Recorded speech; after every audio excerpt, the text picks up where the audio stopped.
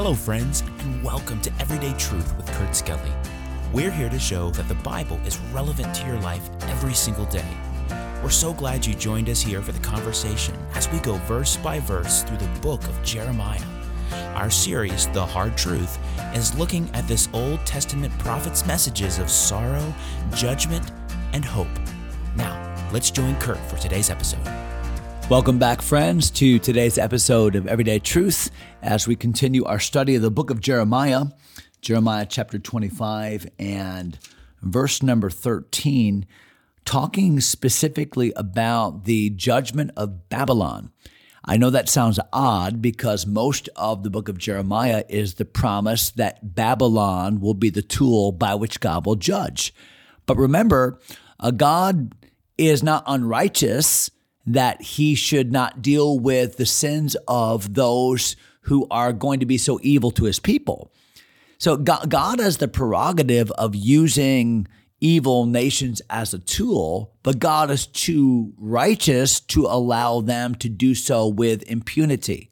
So remember, Habakkuk was so distraught about that. He just could not understand how God would use a nation that was more unrighteous than Israel. I mean, Habakkuk of all people knew how bad his people were, and that was a burden to him. But when God told him, Habakkuk, I'm going to use Babylon to punish my people, Habakkuk was just incredulous. Well, how could you use a nation that's worse than we are, judge us for, we're not that bad, and Lord, you're not that, you wouldn't do that. And God had to not justify himself, but explain to Habakkuk that, yes, sometimes I use these means to accomplish my purposes, but I see the bigger picture. And God, in this bigger picture, is dealing with Babylon as well. So verse number 13 continues that promised rebuke of punishment of Babylon.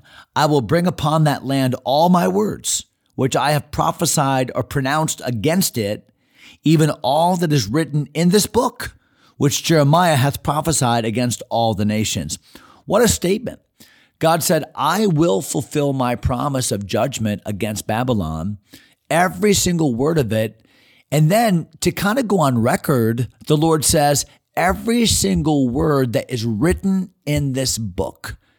So the Lord is so confident of his own word, and we can be so reliant upon the word of God because God says, I'm going to do this according to what I've said, and what I've said has been written down for you to inspect.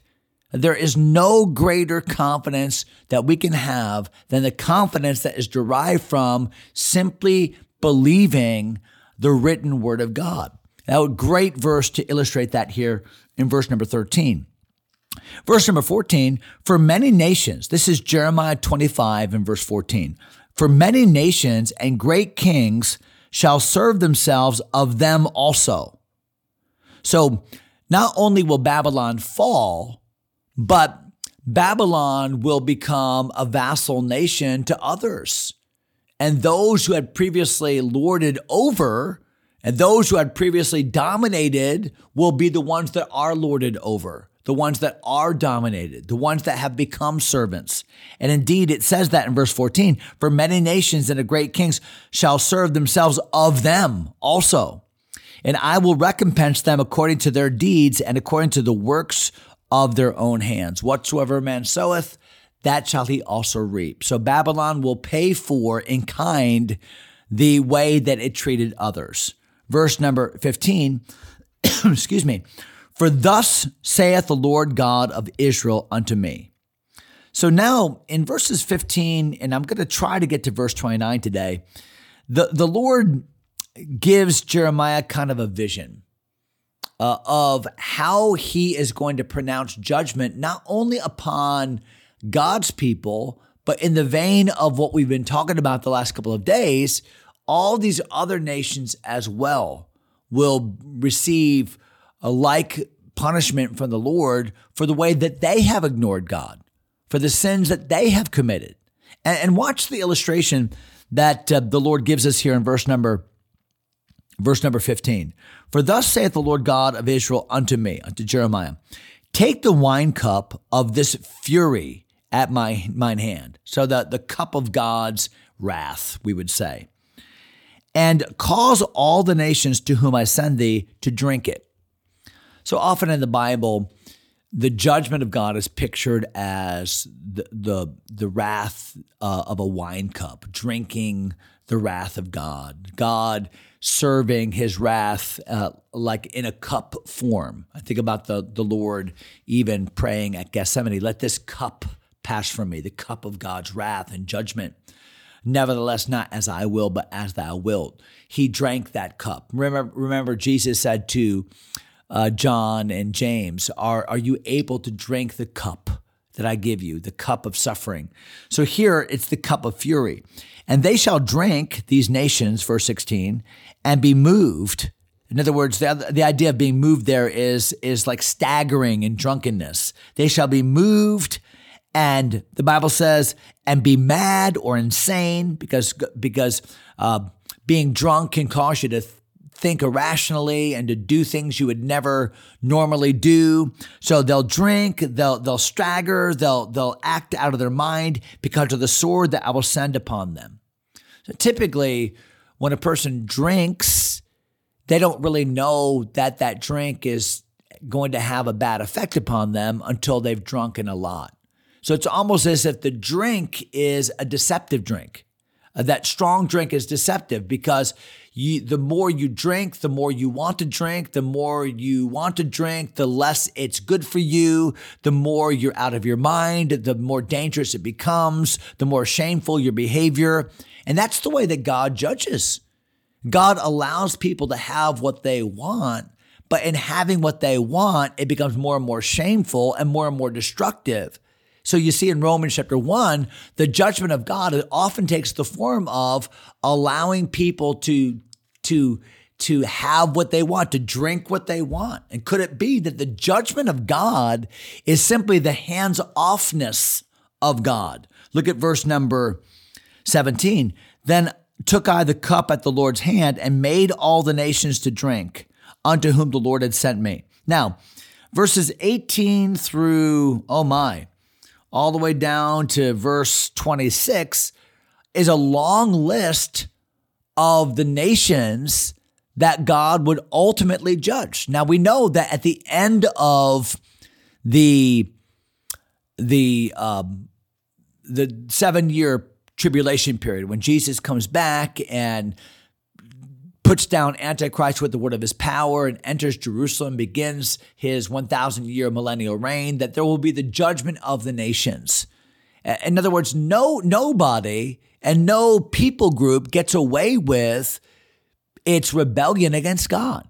And here's a presage of that in Jeremiah verses 25, verses 18 and following. So look at verse 18. To wit, Jerusalem and the cities of Judah and the kings thereof and the princes thereof, to make them a desolation, an astonishment, and hissing, and a curse, as it is this day.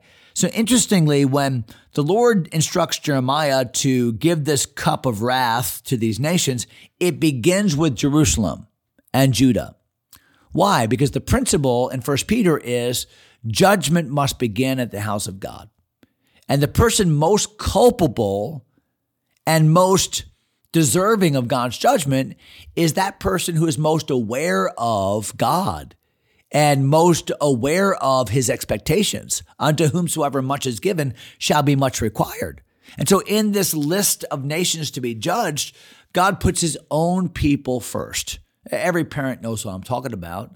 I mean, have you ever discovered your kids, maybe your kids and their friends, and they were engaged in some kind of wrong behavior? That's always death, when mom and dad stumble in upon we're doing something wrong. And a parent might rebuke every kid, but he's going to seriously rebuke his own children. I remember when I was a teacher in a Christian school, and I came into a classroom full of kids that were just misbehaving. My kids were among those. So I rebuked the class, but believe me, there was a stiffer rebuke from my own children later on, right? Every parent and every child knows what I'm talking about. Why? Because there's a greater culpability because there was a greater relationship. So he begins with Jerusalem and his own children. Verse number 19, and then he says, Pharaoh, king of Egypt, all his servants, his princes, all his people, all the mingled people, all the kings of the land of Uz. Remember, that was the place where Job was from. All the kings of the land of the Philistines, including Ashkelon and Azah and Ekron and the remnant of Ashdod. Those would be all the cities that are in the news today. In Gaza, that was ancient Philistia. Edom and Moab, that would be modern day Jordan. And the children of Ammon, that would be, again, modern day Jordan. Edom down south, Moab about the other side of the Dead Sea, Ammon a little bit north, but all three of them together comprising modern day Jordan. The kings of Tyrus, the kings of Zidon, that would be like up in Lebanon. The kings of the isles that are beyond the sea, like Cyprus and others, Dedan and Timah and Buz, and all that are in the utmost corners. This would be some of the descendants of Abraham through Keturah and through Ishmael. All the kings of Arabia, all the kings of the mingled people that dwell in the desert, all the kings of Zimri, all the kings of Elam, all the kings of the Medes, that would be out now toward Iraq and Iran, and all the kings of the north, far and near, one with another, all the kingdoms of the world, which are upon the face of the earth, and the king of Shishak. So Shishak is not your wife's, clubhouse in the backyard, Shishak, but Shishak is kind of a code name for Babylon, shall drink after them. You say, wow, that's a long list of nations. I don't even know where some of those people are or if they even exist. That's the point. The point is that God knows who people are, what they do. God is the dispenser of and holds the timetable of judgment. And we need to understand that we operate underneath the inspection of a God that knows it all. And that our God has a timetable. I think about Genesis chapter 6, where the Bible says, my spirit shall not always strive with man. And the nations need to understand that the way of blessing is always the way of obedience and respect, fear to that's a healthy awe and respect for God. Blessed is that nation whose God is the Lord. Verse number 27, real quickly. Therefore thou shalt say unto them, thus saith the Lord of hosts, the God of Israel, drink ye, be drunken, and spew, that means vomit, and fall, and rise no more, because of the sword which I will send among you. The picture is vivid, that there's going to be a falling, there's going to be a judgment, there's going to be shame. Have you ever seen somebody who is respectable and rational, but they get drunk, and now they're irrational, and now they can't even walk properly, and now they vomit, and in the stench and the ugliness of that vomit, they fall. That's the picture here.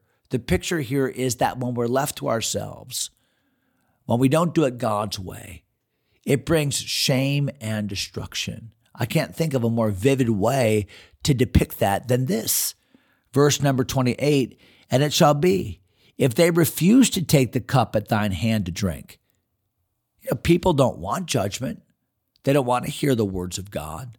They don't want the rebuke. Then thou shalt say unto them, thus saith the Lord of hosts, ye shall certainly drink. This is inevitability.